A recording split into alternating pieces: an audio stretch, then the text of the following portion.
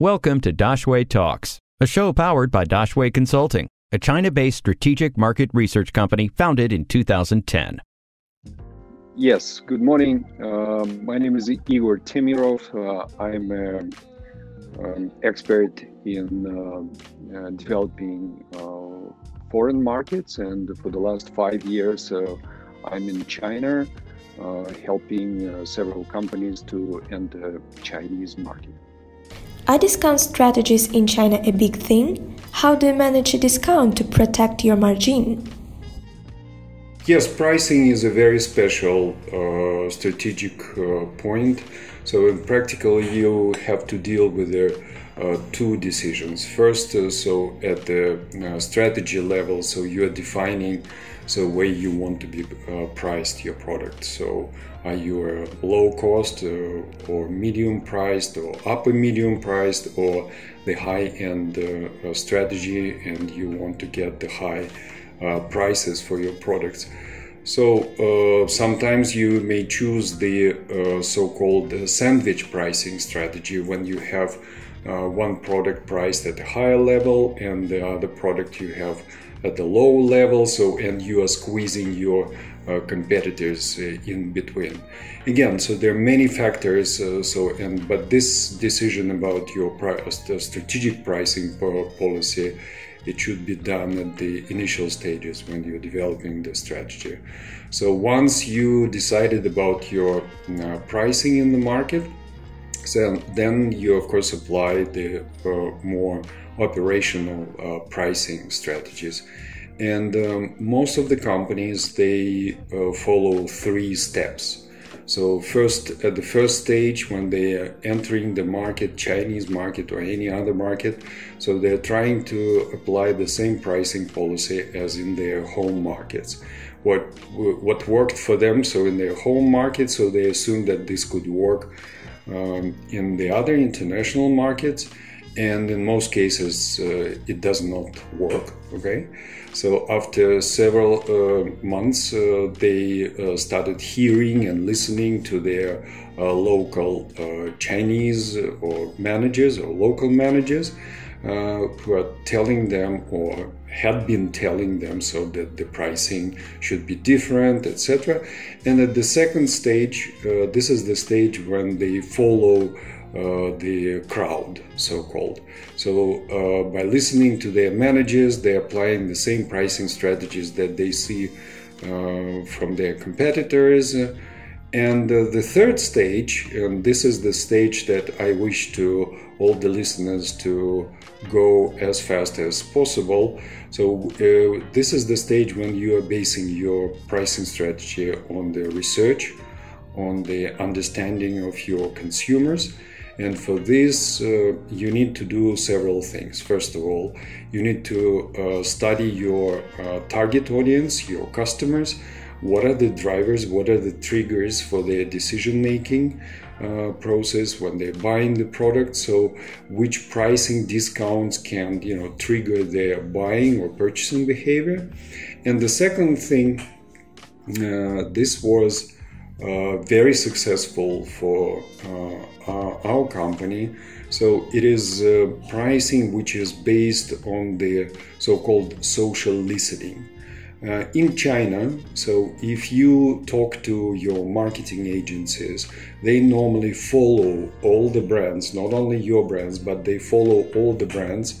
And the social listening, it's a great thing. So it shows what are the articles, what was people talking about your brand, about your category. And during the whole year, you can define periods or weeks when people actively starting discussing your category, your products, and this would be the most successful periods for your pricing, price campaigns or marketing campaigns. This last one worked very well for our company. So together with a marketing agency, we analyzed and we found that in 2 weeks of August, so suddenly customers and consumers started talking about oral care products, about this product, and we did a campaign for 2 weeks. And the good thing is that the after effect of this campaign, so it followed up to the almost 11/11. Okay, so talking about the specifics of pricing in China.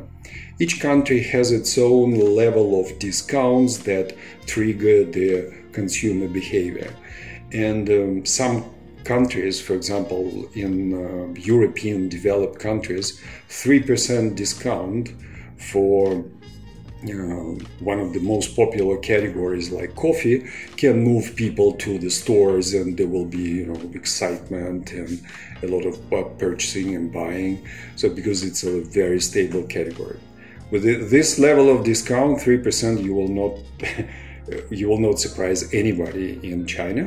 So in China, in each country, there is 3 steps of discounting. So normally it's like a normal discount, then promotion level, and extraordinary discounts like New Year, Christmas, like national holidays. So China also follows this 3-step kind of approach to pricing, but the level of the pricing is much higher than in many other countries. So in the European countries, if you are pricing or discounting at 50%, so people will think, oh, this product is not good, so it's just outdated, there is something wrong with this product. But in China, so there are a lot of cases when leading brands and products, they are discounted at 50%. So normally the pricing in China works this way. So the normal price, which is like a normal promotion, it is a 20% discount.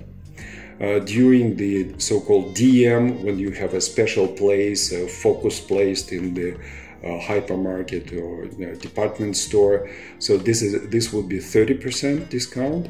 And twice a year, and maybe 3 times, but companies try 2 times for Chinese New Year and for 11/11 or for the Mid-Autumn Festival, so you will go up to 50%.